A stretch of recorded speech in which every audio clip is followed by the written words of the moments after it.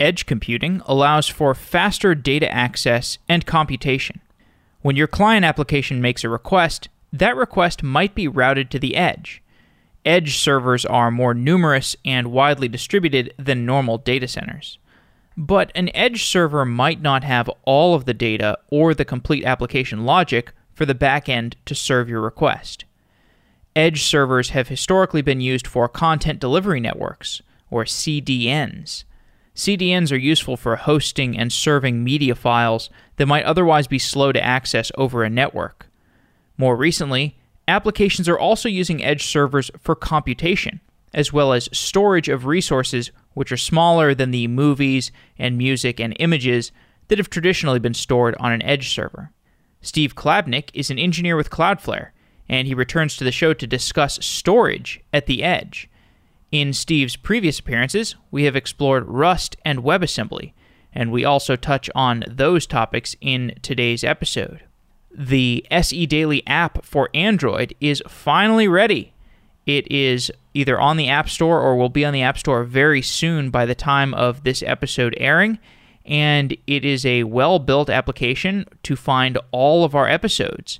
You can comment on them, you can post related links, you can find additional content around them, and we also have that app for iOS. It's been in the store for a while. The other announcement is that the Find Collabs Hackathon is still going on. That ends later this month. Find Collabs is a company I'm building. It's a place to find collaborators and build projects. There are many people who are posting their open source projects and finding collaborators on there. So if you're looking for a good excuse to start a project or to share a project that you already have with other people, take a look at Find Collabs, findcollabs.com, and check out the Find Collabs Open, which is our hackathon with $2,500 in prizes. You can go there by going to findcollabs.com/open. With that, let's get on to today's show.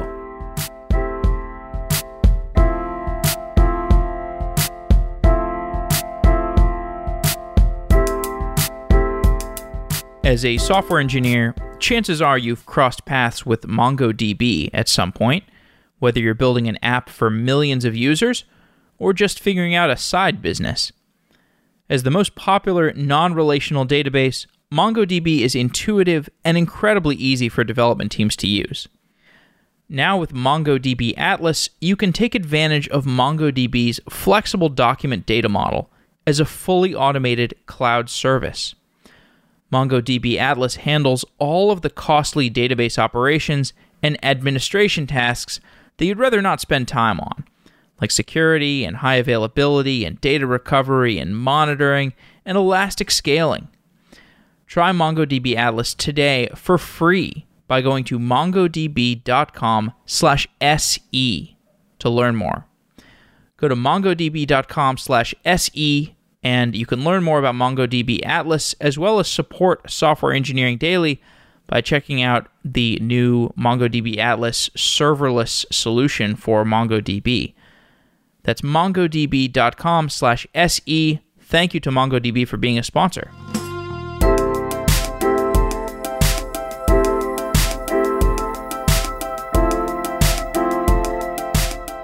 Steve Klabnik, welcome to Software Engineering Daily once again.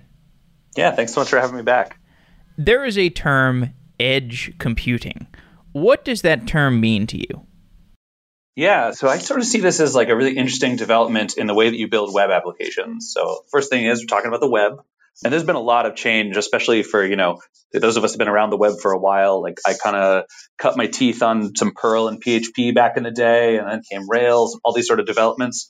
But edge computing is sort of a shift in where the computing actually happens. So kind of like the super rough overview as I see it is like we used to have servers and then we started renting servers from somewhere else. And edge compute is about having those servers be located all over the world instead of Northern Virginia. And there's a lot of interesting things that happen due to that shift, but that's kind of like the basic idea is like, what if your compute didn't happen in one data center? What if it happened everywhere all around the world simultaneously? One way that edge computing is manifesting is in the increase in computation at the edge.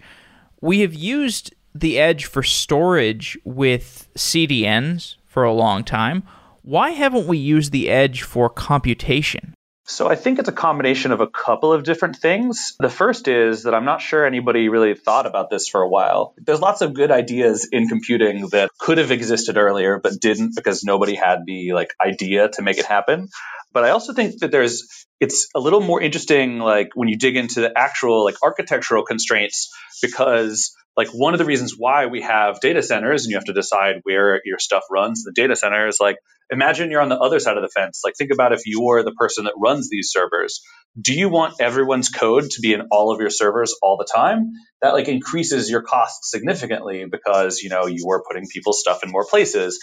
And as you get to the outer parts of the internet, we like to think of the internet as being hyper reliable, but once you start getting farther away from the center, things get a little dicier and it's a little harder to get things going. And so there's lots of challenges both in actually provisioning the physical aspects of the internet, but then also the cost aspects and all these other kinds of things. So I think that those things have all had something to do with why this is not really a thing that's been happening until pretty recently. We've got computation at the edge now, and we will talk about how and why that is implemented in a special way. But let's first talk about the applications. What kinds of applications would we want compute at the edge for? So I think there's sort of two major divisions here. The first is that you can build something that runs entirely at the edge, but that's using a lot of brand new technology all at once. But also a lot of people are doing things where they split some parts of their stuff to the edge and some parts that are not. And that's definitely for anything that's brand new that you could call mature, it's the more mature option. So for example, is authorization and authentication. If you can detect if your user is allowed to do the thing they're trying to do sooner, then you can give them a rejection notice faster, which can also take load off of your central servers because the request never gets past the edge of the internet. So there's like hybrid stuff like that that's being done. And then what about something like custom responses? Maybe if I want to keep a machine learning model at the edge for each of my users, or perhaps if I want to have some kind of spam detection system that's at the edge so I can process that kind of stuff faster. What about these kinds of applications?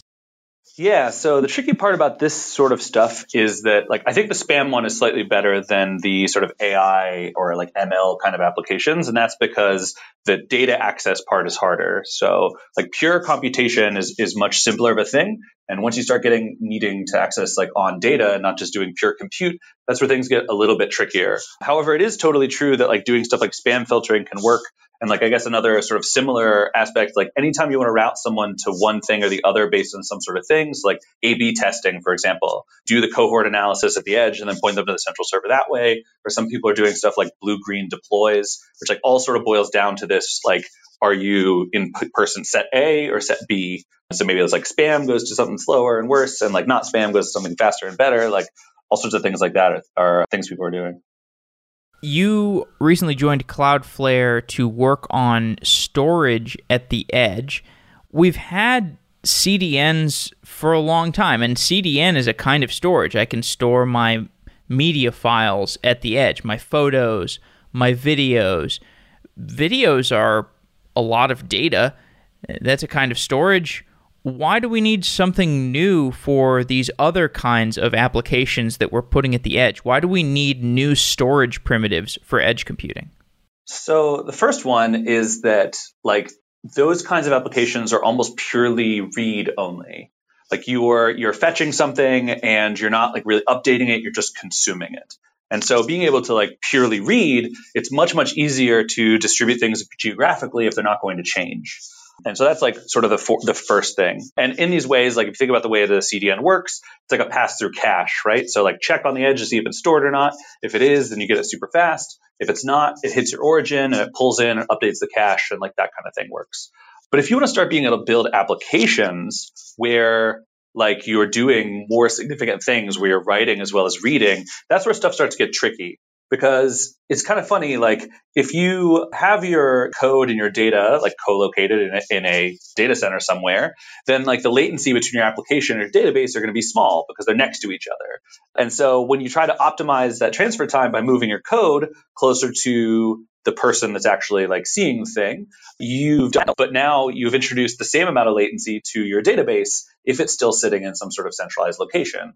And so the trick is like, how do we let people read and write from the edge as opposed to always needing to go back to some sort of like centralized store? And that's like sort of where things are extremely up in the air and are much more interesting. If I understand you correctly, you're saying that in the world of CDNs, the CDN is a kind of cache where a user might request a movie, and if that movie is in the CDN already, then the access time is fast, and if the movie is not in the CDN, then the request will go all the way to the central servers, and the user will get that movie, and then also the CDN will then populate the cache with that movie. But what's different about the edge storage that we're talking about is you might want a user to never have a cache miss, which means that you've got to pre-populate your edge storage system aggressively with the writes that are being made to that edge storage. Am I understanding you correctly? Yeah. So like to maybe putting it in more concrete terms would also be helpful. So like, right now I am in London, but normally I would not be there. So maybe like say a coworker of mine is in Texas. And so we're building an application together, like maybe say we're editing a shared document, like in a Google Docs style situation.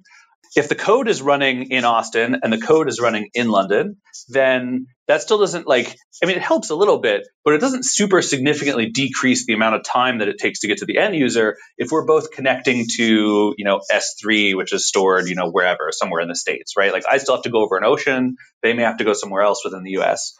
And so the trick is is there a way that you can make it so that we can both be editing these things where it doesn't necessarily have to go the whole way back initially, or can we maybe pick an area that's like good for us? Whereas if say two other people are editing a document and one of them is in like Australia and the other one is in say Malaysia, like they are doing their writes in somewhere that's closer to them, not necessarily closer to us. So you start talking about like how do you reconcile all these things and like all that kind of like trickiness basically.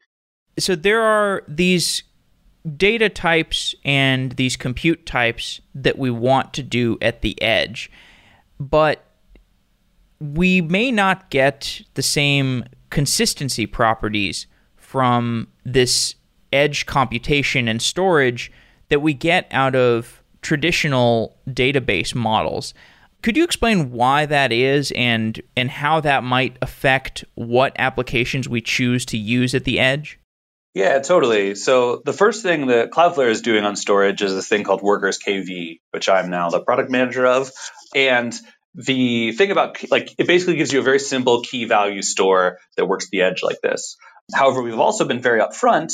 It's sort of like a glorified cache. The exact same thing that you said about CDNs is basically how Workers KV works. So like reads are stored locally and you'll tend to get them very fast. And then writes, still have to be reconciled somewhere centrally and then pushed outwards. And so it's really good for like a read heavy sort of user flow, but like not very great if you need to do a ton of writes.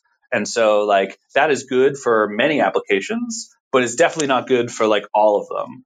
And so, a lot of this work is kind of like research and development. Like I'm not telling you that I instantly have a super secret, amazing way to make this stuff kind of all work out.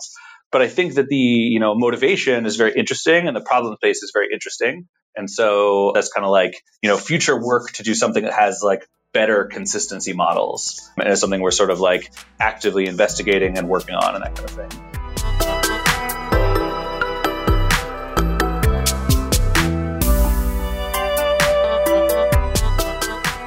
ExpressVPN is a popular virtual private network. ExpressVPN is useful for getting a private, secure, anonymous connection for your internet browsing. It encrypts your data and it hides your public IP address. You've got easy-to-use apps that run seamlessly in the background on your computer or your phone or your tablet, and turning on the ExpressVPN protection only takes a single click. If you use ExpressVPN, you can safely surf on public Wi-Fi without being snooped on or having your personal data or your Bitcoin account information stolen. And for less than $7 a month, you can get ExpressVPN protection. ExpressVPN is the #1 VPN service rated by TechRadar, and it comes with a 30-day money-back guarantee. It could also support Software Engineering Daily if you check out expressvpn.com/sedaily. You would get 3 months free. Everybody needs a VPN at some point in their lives, so if you want to get your ExpressVPN subscription for free for 3 months while also trying out ExpressVPN and supporting Software Engineering Daily, you can kill all those birds with one stone by going to expressvpn.com/sedaily. Thanks to ExpressVPN for being a sponsor of Software Engineering Daily.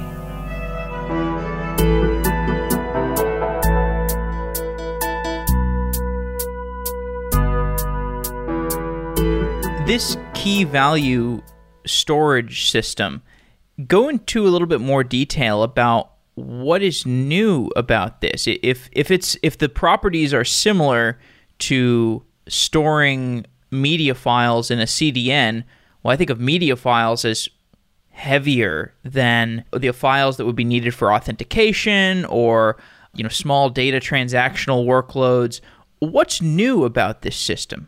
Well, I mean, in some sense, nothing is ever totally new in computing, right? Like ultimately there's some bytes on a hard drive somewhere and you're trying to get the bytes on a hard drive somewhere else. So like I'm not claiming to this like revolutionizes computer science or anything yet. However, it's always about the affordances that are offered, right?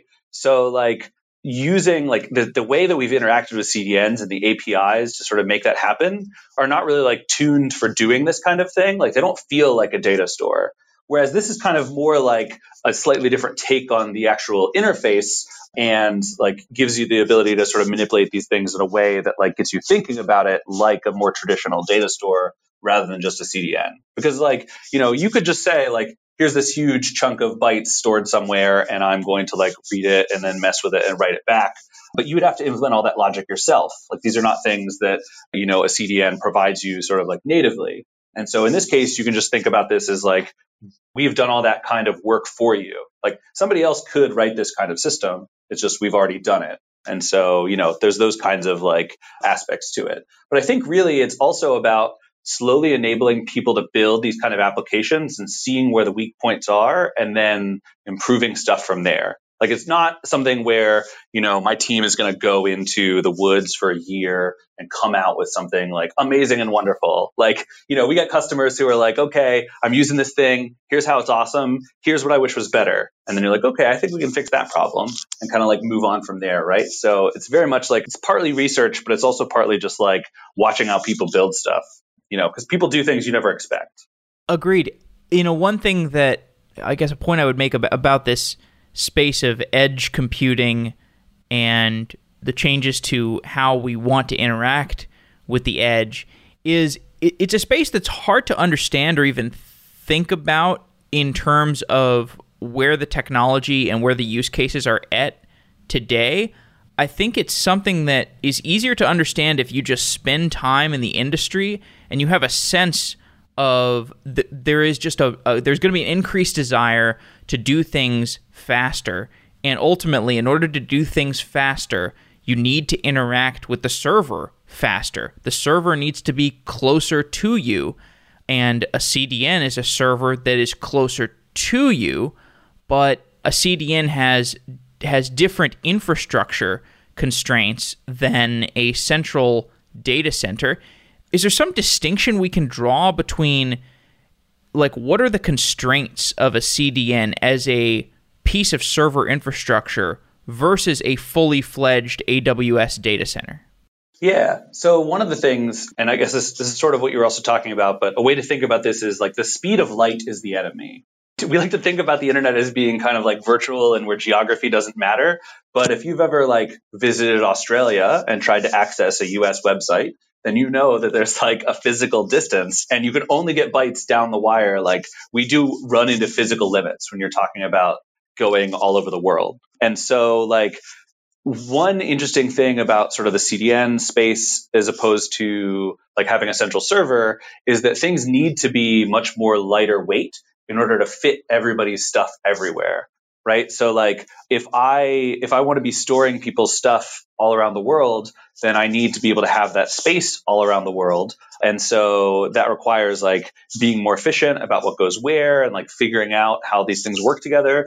But it's also, so like to get into one sort of more technical aspect of the way that like the workers runtime works is that we currently support like JavaScript and WebAssembly because the workers runtime is built on top of V8. So workers is like the compute part of the platform that I work on. Like I work on the database part, but the compute part is just workers. And so part of the reason why we did that is because basically V8 has this concept called isolates that's sort of like lightweight threads within V8 itself. And so when you're deploying to say like AWS, every application, like say you're building a bunch of Node applications and you're putting them on AWS and other people are putting Node applications on AWS. There, you have a whole lot of space and you have a whole lot of compute. And so you can afford to let everyone have their own copy of Node. And, I'm sure there's like millions upon millions of different identical copies of Node running inside of EC2, right? But like what we need to do is save space and be able to fit everyone's stuff all over the place. And so we run like the runtime as part of our infrastructure. And so you can't just run arbitrary code. You basically are running our code on top of V8. And the reason that it happens is because we need to be able to share that infrastructure across all these applications in order for like the economics to work out. Because you can't like afford to fit a complete full US East 1 size data center everywhere around the world all the time. Like even Amazon does not have that much money. And so, these kind of like economic aspects also inform the like technical aspects too. I've had this point come up in discussions around the cold start problem for functions as a service, because the cold start problem for serverless applications occurs when you make a request to execute a serverless function. Let's say it's a Node.js function.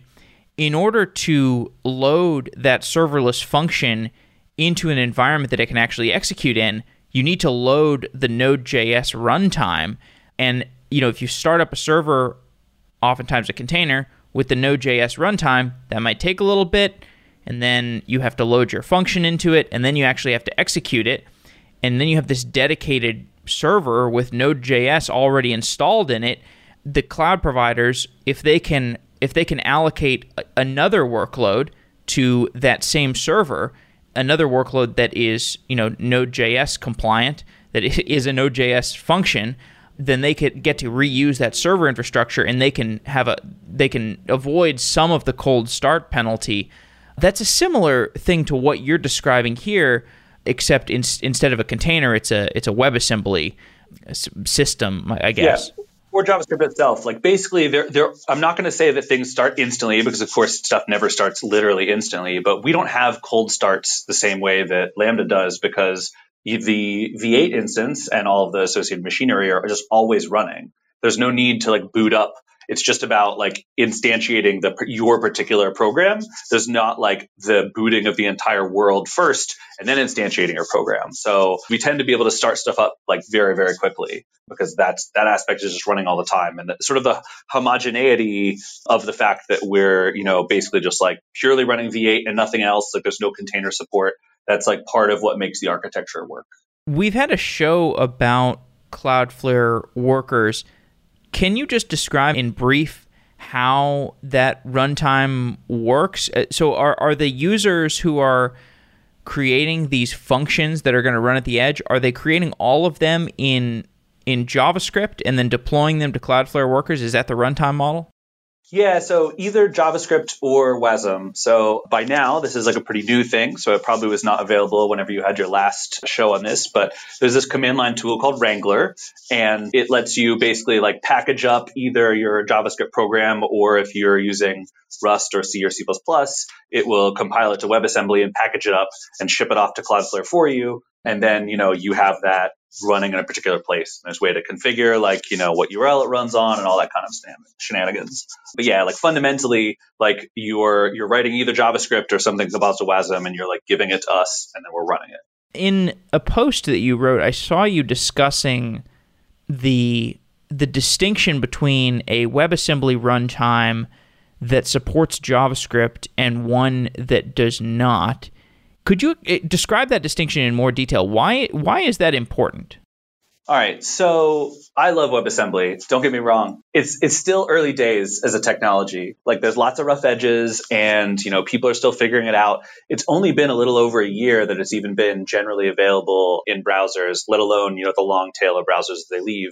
And so while I'm like psyched that we're supporting WebAssembly because I think it's important, ultimately JavaScript is the most popular programming language that exists.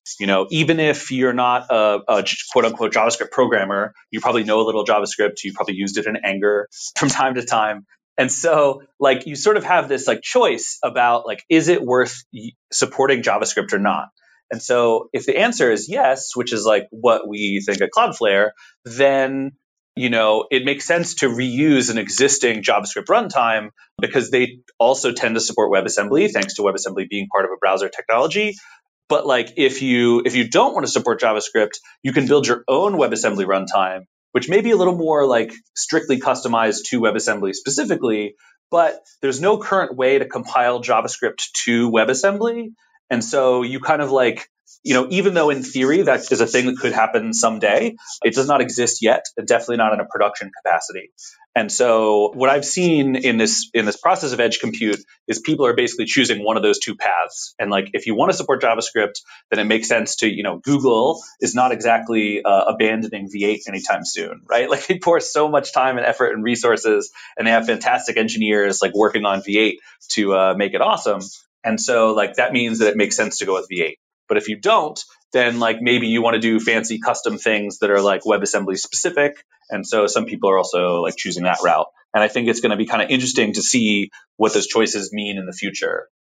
Maybe you don't actually need JavaScript to be successful. But I found that like betting against JavaScript is generally not something you want to do personally. Even though I've never really been a person who writes or even particularly likes JavaScript, it just somehow always wins in the end. It does. It does have a sense of inevitability. Have you seen people use Cloudflare workers to do server-side rendering? Yeah. So hilariously, like my personal website is actually like sort of this. I mean, I guess it's not in JavaScript. So it's like, it depends on what specifically you mean by server-side rendering. But just like, for example, if you are willing to live within the constraints that I mentioned earlier about KV, then you can build sites where there is no origin and it runs entirely on the edge. And so like I have the contents of my website stored in KV, and then it gets rendered entirely in a worker by pulling it out and doing all that kind of stuff. And so that's kind of like an interesting thing. I have seen people do like React server-side rendering things as well. And that's definitely like something that I like. I've seen some of our customers start to do that. Let's put it that way.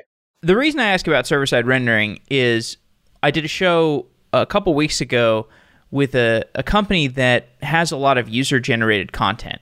And the way that they use server-side rendering is there's a very late binding between what the data model in a user's page request is and when that page gets rendered by React. And the reason this is important is because the way that React works, to the extent that I understand it, is you have this templating language, and the templating language accepts some data, and together with the templating language and the data, there is an interpretation step where that React model gets turned into HTML that the user can actually display on the page.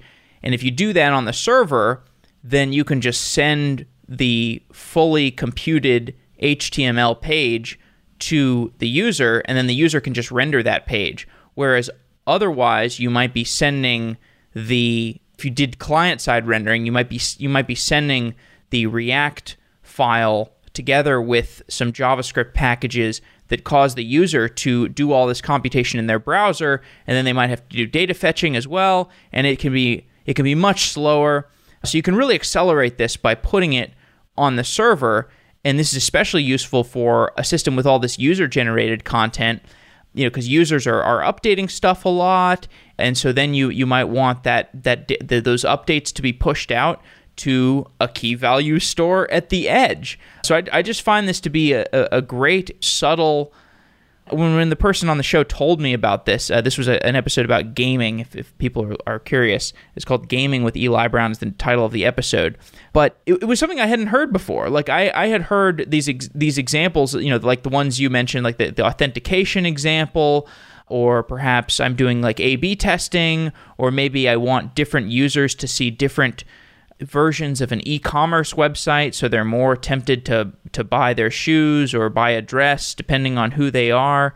But I hadn't heard the server-side rendering use case, and I thought it was a good example of how these technologies often they get built with some set of use cases in mind, but more generally a fundamental, like you said, the speed of light thing, a fundamental notion of computing that's going to be important. And then we see, perhaps even more applicable, more relevant use cases that we didn't expect. Definitely. And I think this also is like part of, okay, so these, as you said, you've heard of some of these examples before, and that's because I think they're the ones that people have talked about and they're a little easier to get people's heads around. But like your example reminded me of another interesting, like related example, because in some sense this is server-side rendering and sometimes it's not.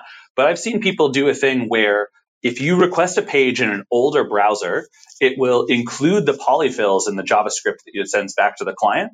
But if you make the request in a newer browser, they will serve the smaller file that only includes, not the polyfills. And therefore, like, you're able to support, like we think about like, okay, I want to support old browsers and new browsers. So the new browser people end up paying the cost of transferring and interpreting and compiling all that JavaScript. But, if you can dynamically sort of serve, and it's like, again, it's like sort of dynamic and sort of static, right? Because if you have both of those, say you pre-render, like, okay, I have a bundle that supports everything back to IE6 or whatever, and I have a bundle that like only supports latest Edge Chrome, and I have them, they're pre-rendered and they're both sitting there in said store, and I can serve them dynamically to people based on what kind of browser they're accessing it with.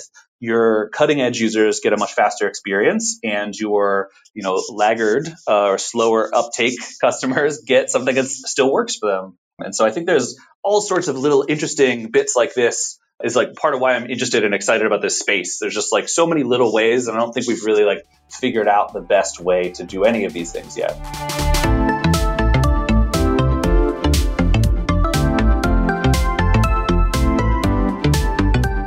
DigitalOcean is a simple, developer-friendly cloud platform. DigitalOcean is optimized to make managing and scaling applications easy with an intuitive API, multiple storage options, integrated firewalls, load balancers, and more.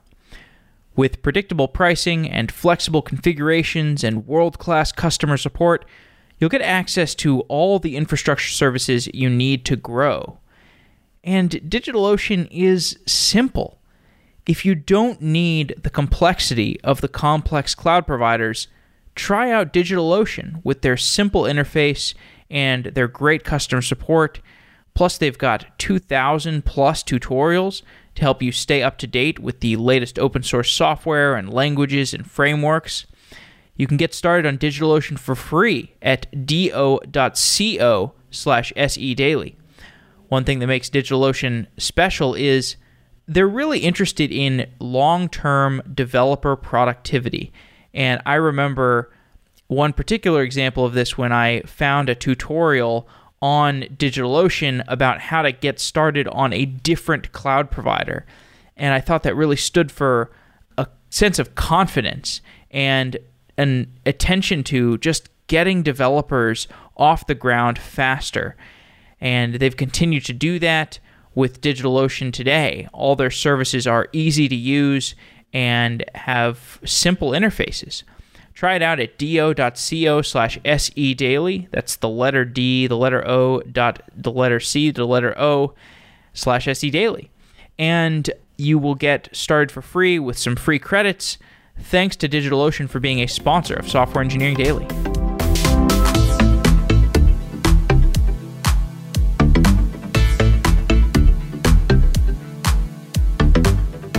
We did a show pretty recently with Till Schneiderite from Mozilla, where you used to work. Totally. I know Till. Okay, right. You know Till. Okay, great.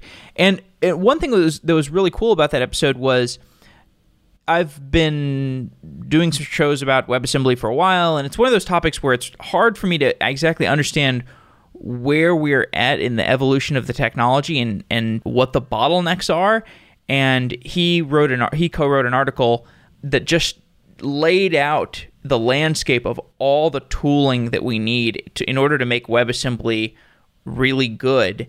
And it shows in granular detail, here's why it's still immature. And you can draw these, you can say, okay, once we get this next iterative improvement, it's going to be this much better. And once we get this other iterative improvement, it's going to get this much better. It makes it more concrete that this is going to improve. It's going to get better over time. When you're looking at the intersection of WebAssembly and the edge, what are the biggest handicaps in the ecosystem today? What are the most important areas of improvement that we'll get to in the near future? Biggest one by far is a combination of file size and the fact that WASM modules are sort of statically linked. These two things interact with each other in a way that is complicated. So, for example, we have a limit currently where you can only upload something that's 1 megabyte in size at maximum. And that's for all these reasons before about, needing to be able to afford to store everything everywhere and like all those kind of constraints. And so there's sort of this like file size limit that we currently have. The problem is that when you use a language that's not Rust or C or C++ and compile it to WebAssembly, you need to compile the entire runtime of your programming language to WebAssembly as well and include it in the bundle. And so, for example, I would say that our number one requested language to support is Go. And right now, if you compile Go to WASM, Hello World is about 1.1 megabytes. And I swear these limits were picked before I was involved. I didn't make it specifically as like a joke about, being on the Rust core team and have like Rust work and Go not work or something. But this is a problem though, because, it's like just a little too big. And so, we could up that limit and see if that works out in all the various ways. But the real problem here is that like with JavaScript, as I said before, we're sharing V8 across all these instances. But because WASM is kind of like statically linked, you put everything into the module. There's no way for me to say, compile the Go runtime to WASM and then share that runtime across all of the individual programs that are written in WASM that are compiled that way. And so that's like a combination of like Go's preference for static linking and WASM's preference for static linking kind of like turning into this sort of situation. And so the C# folks are working on this kind of thing a lot with the Blazor project, where they kind of have like the C# runtime kind of dynamically linked into the actual WASM application code. And I'm not sure exactly how that works. I haven't had some time to look into it. But like in order for the sort of like economics of the edge to work out, WASM improving its dynamic linking story is definitely going to be one of the most important parts of being able to bring things, any kind of programming language to the edge. Just in case that was a little bit too in the weeds for people, could you describe static linking versus dynamic linking and maybe give an example? All right, so this is like an age-old trade-off in programming that was actually motivated by the sort of like mainframe days in some ways. So the linking is how you put different pieces of your code together to produce a final like executable. This stuff has a very strong like C kind of like heritage to it. But basically the idea is that like a statically linked thing means that everything needed to run your program is included in the binary of your program. So like I send you a binary and everything's in there and you can run it and that's totally fine. But there's also this option called dynamic linking. And you may remember .dll, yes. Those files, that stands for dynamically linked library.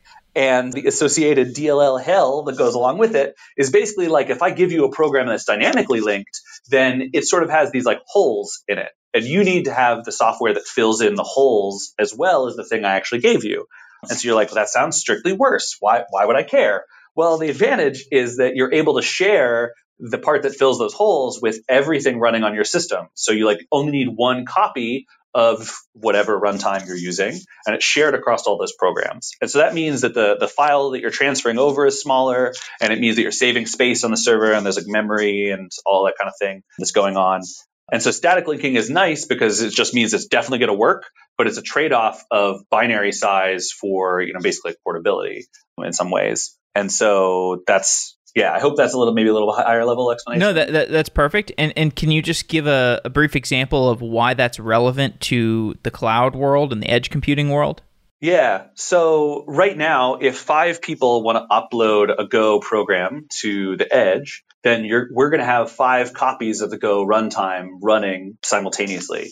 And that's taking up 5 runtimes worth of space, and it's all the same code anyway. And so it would be nice if we could instead run 1 copy ourselves and share them amongst all those programs. And then the total amount of memory size would go down and things would be faster and all that kind of stuff. Because also, back to our discussion earlier about cold starts, if everyone has their own individual instance, it also needs to be started and stopped individually. Whereas if it's shared across everyone, it's started up once and then used by everyone. And so it's also like faster in that fashion. That word runtime, what does that actually mean? What goes into a runtime? Words are hard. So Yes. Almost everyone uses the term slightly incorrectly, to be honest. But strictly speaking, a runtime is all the stuff that's in your program that like you didn't write. So for example, in many languages that includes things like the garbage collector or this kind of thing. But it turns out that strictly speaking, every language other than assembly languages has a runtime. Like even C and C++ and Rust have a runtime, but they're just so small. Like C's runtime is on the order of like 200 bytes or something. And so people colloquially use the term runtime to mean language with a big runtime, and no runtime to mean a language with a tiny runtime. And so it gets really like complicated when you're trying to get to the actual bottom of it. And also because a virtual machine like is a kind of runtime, some people use those indistinguishably as well. And so it can be really messy. Honestly, this is one of the terms that I like find most confusing when trying to talk to people, because you can almost never be sure which way in which they're particularly using it. Oh, well.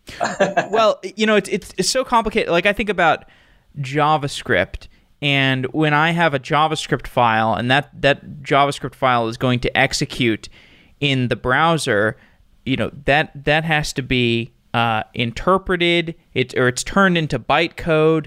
The bytecode gets executed. Some of the bytecode execution might get put into a format that's like faster access for the hot code path. And then you have different areas of the code that are in different states of execution speed. And then, if you add in WebAssembly into the mix, and then you have WebAssembly modules that are sitting in one place, and you have JavaScript modules that are sitting in another space, and then you have tooling that is loaded into your whatever, if you're talking about the server or the browser, you have tooling that's sitting somewhere, and the tooling is called in order to execute these different modules. It's like, what areas of this is code? What areas of this is data? What areas of this is quote unquote runtime? It's very hard for me to understand from the vocabularians. Definitely. And a lot of the vocabulary comes from the days when this was much more cleanly separated, which is why it's like so difficult today.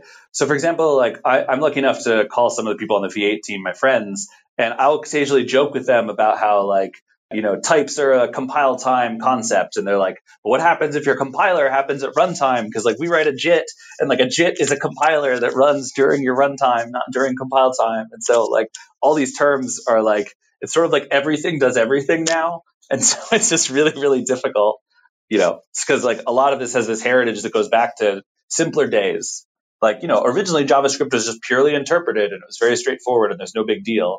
And now it's exactly as you say, it like gets sort of precompiled to bytecode, and then that bytecode gets interpreted for a little while, but then eventually compiled. And like, it's just, it's awesome, but definitely not simple. Taking a step back and thinking about Cloudflare and the CDN market more generally, CDNs, they were long regarded as a complete commodity business. It's just basically this big caching infrastructure. All that really matters is how much are you paying for it, because they're all pretty fast. Why have Cloudflare and Fastly been able to develop these highly differentiated businesses with a reputation for innovation in this market that we originally thought was a commodity? Yeah, I think so. It's kind of funny because when I interviewed, I was like, yeah, you guys are the CDN company. And almost everyone was like, oh, we're not a CDN company. And that's because, as it turns out, like as a web developer, I mostly knew about Cloudflare as like a CDN service. But like Cloudflare does a lot of stuff. Like I've been working here a couple months now, and I'm still pretty sure I don't know what all the like things that it does. And so they sort of talk about it as like internet infrastructure, like anything that makes the bytes get from point A to point B faster and better. is a thing that they do. So there's like DDoS mitigation and like detecting bots and spam traffic like automatically, and like smart routing between different data centers, and like there's like VPNs, like all sorts of shenanigans. And so, I think with that, like part of the reason why these companies are getting into this space is because, like you sort of alluded to it earlier, like in order to build up a CDN, you need to build these servers all around the world. And then you're like, I have all these servers all around the world. What could I do with them? Like why are they just doing, like, as you said, there is some compute that needs to happen to make CDN stuff happen. So it's like, why not make it so that people could do more interesting things with it? A lot of the early uses for workers were sort of like customizing the Cloudflare platform, like maybe, making a different API call based on whatever, or maybe just redirecting some URLs from one place to another. And so it kind of grew originally from this like almost like hyper configuration tool into like sort of at some point you realize like, I'm using a Turing complete language for this. I could just do anything. And so I think people just kind of had those realizations like sort of all at the same time, which is a thing that happens every once in a while in history, But yeah, I think that's fundamentally it, is like when you look at all these data centers around the world and you're like, how can we use them even more efficiently for people? You just sort of eventually arrive at compute because, it's more general. Like I said, you do anything. So that's a lot of stuff. I don't know if you know the answer to this, but do CDNs, do they actually own their data centers or do they rent from colos? I think that it entirely depends, but I'm actually not 100% sure, to be honest with you. Okay. Yeah. And I'm sure there's also hybrid setups too, right? Like I'm sure some places like own the most important ones and lease the other ones out. Because like they're definitely like, and then there's also like, do you own the hardware, but you're renting space in a data center that already exists? Right. As opposed to building a data center, like there's got to be so many options there. And honestly, since that's not part of the part of the business I work in, I don't know how that works at Cloudflare, but I'm just assuming that everyone does some sort of hodgepodge combination of everything. Yeah. It's funny because AWS started as a cloud provider and then they expanded into the CDN business. I could imagine the inverse happening. I could imagine Cloudflare, which I get it, it's not a CDN company, kind of started as a CDN company, at least reputably, but there's no reason why they couldn't expand into a fully fledged cloud provider. The cloud market is growing so quickly. And, I also see changing preferences in how developers want to interact with a cloud provider. Just the AWS console for like a new developer. If I'm a new developer coming out of college or even in college, I have no desire to interact with the AWS developer console. That's like I might as well be writing assembly. I've been programming most of my life and I have no idea how the AWS console works. Like I've always, like when I was responsible for running services, I was like, I'm just going to like use either a VPN service or Heroku because like AWS is like amazingly powerful, but there's so many switches and dials and like, that's just not my area of expertise, right? Like that's why we have ops people because that's like the area that they know really well, but it's definitely like its own full profession for sure. Here's a question. Why is it that Heroku has remained so dominant and so popular despite being like first to market or nearly first to market as the usable hipster platform as a service? Like I'm the same. I'm still deploying my new applications to Heroku, despite the fact that there's so many other. I think there's a bunch of other hipster platform as a service. I mean, I use Firebase too. Yeah. Firebase is pretty cool. But what explains the continued success of Heroku? I think Heroku cares a lot about developer experience, and you can always charge more. Like the sort of like classic advice for pricing is you charge based on value, not based on cost, right? And so like if you want something cheaper, it's definitely out there, but you're going to be dealing with all that manual configuration stuff. And I think if you like take a hard look at, what does it cost to not only like are you really saving, multiple ops people's dollars worth of salaries by going with a lower level provider and building this stuff on top? Or like, do you just pay a little bit more and type git push? And so like the ultra simplicity of Heroku, I think is why they're still super, super going strong, because it's just like really very straightforward. And there will always be a market for like, I am paying you to think about this problem. I don't want to have to think about this problem. Moving fully into the op-ed section of this podcast and away from the, Steve Klabnik talking about Cloudflare workers and the dynamics of edge storage, you've written a bit about open source.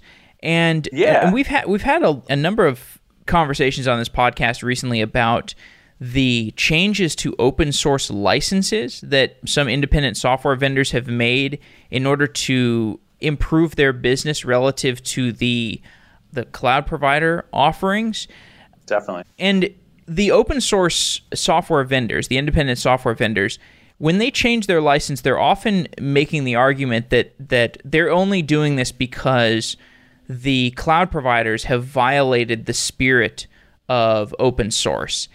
But it's to me, it seems like a strange thing to say when you yourself are changing the license of your open source business or open source project. So I'm wondering, from your perspective, who, if anyone, has moral authority in this debate? Yeah, it's tough because I find myself being very old and cynical about all this shenanigans. Everyone said the GPL was horrible because it put all these restrictions on you. And then it turns out that when you let no restrictions, people are going to do what's in their best interest, which is arguably what's not in your best interest. And then you're going to be left out in the cold and you're like, why did you do that? And it's like, well, you said I could do that, so I did it. And so I don't think the GPL is the answer either. But I think that for a while there was this I want to say party, but it's kind of like everyone was having a good time, getting everybody's stuff for free because it helped build their business.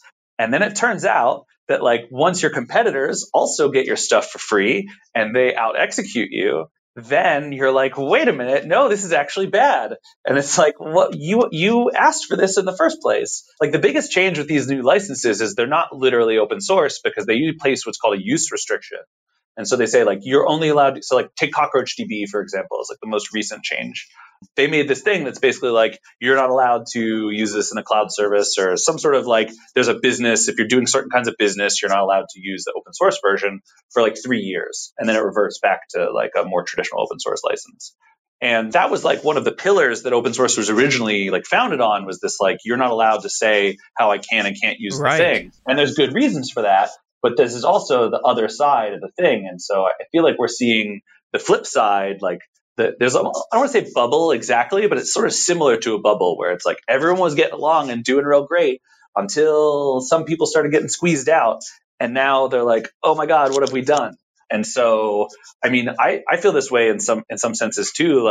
I have contributed so much open source software to the world that's made other people super rich.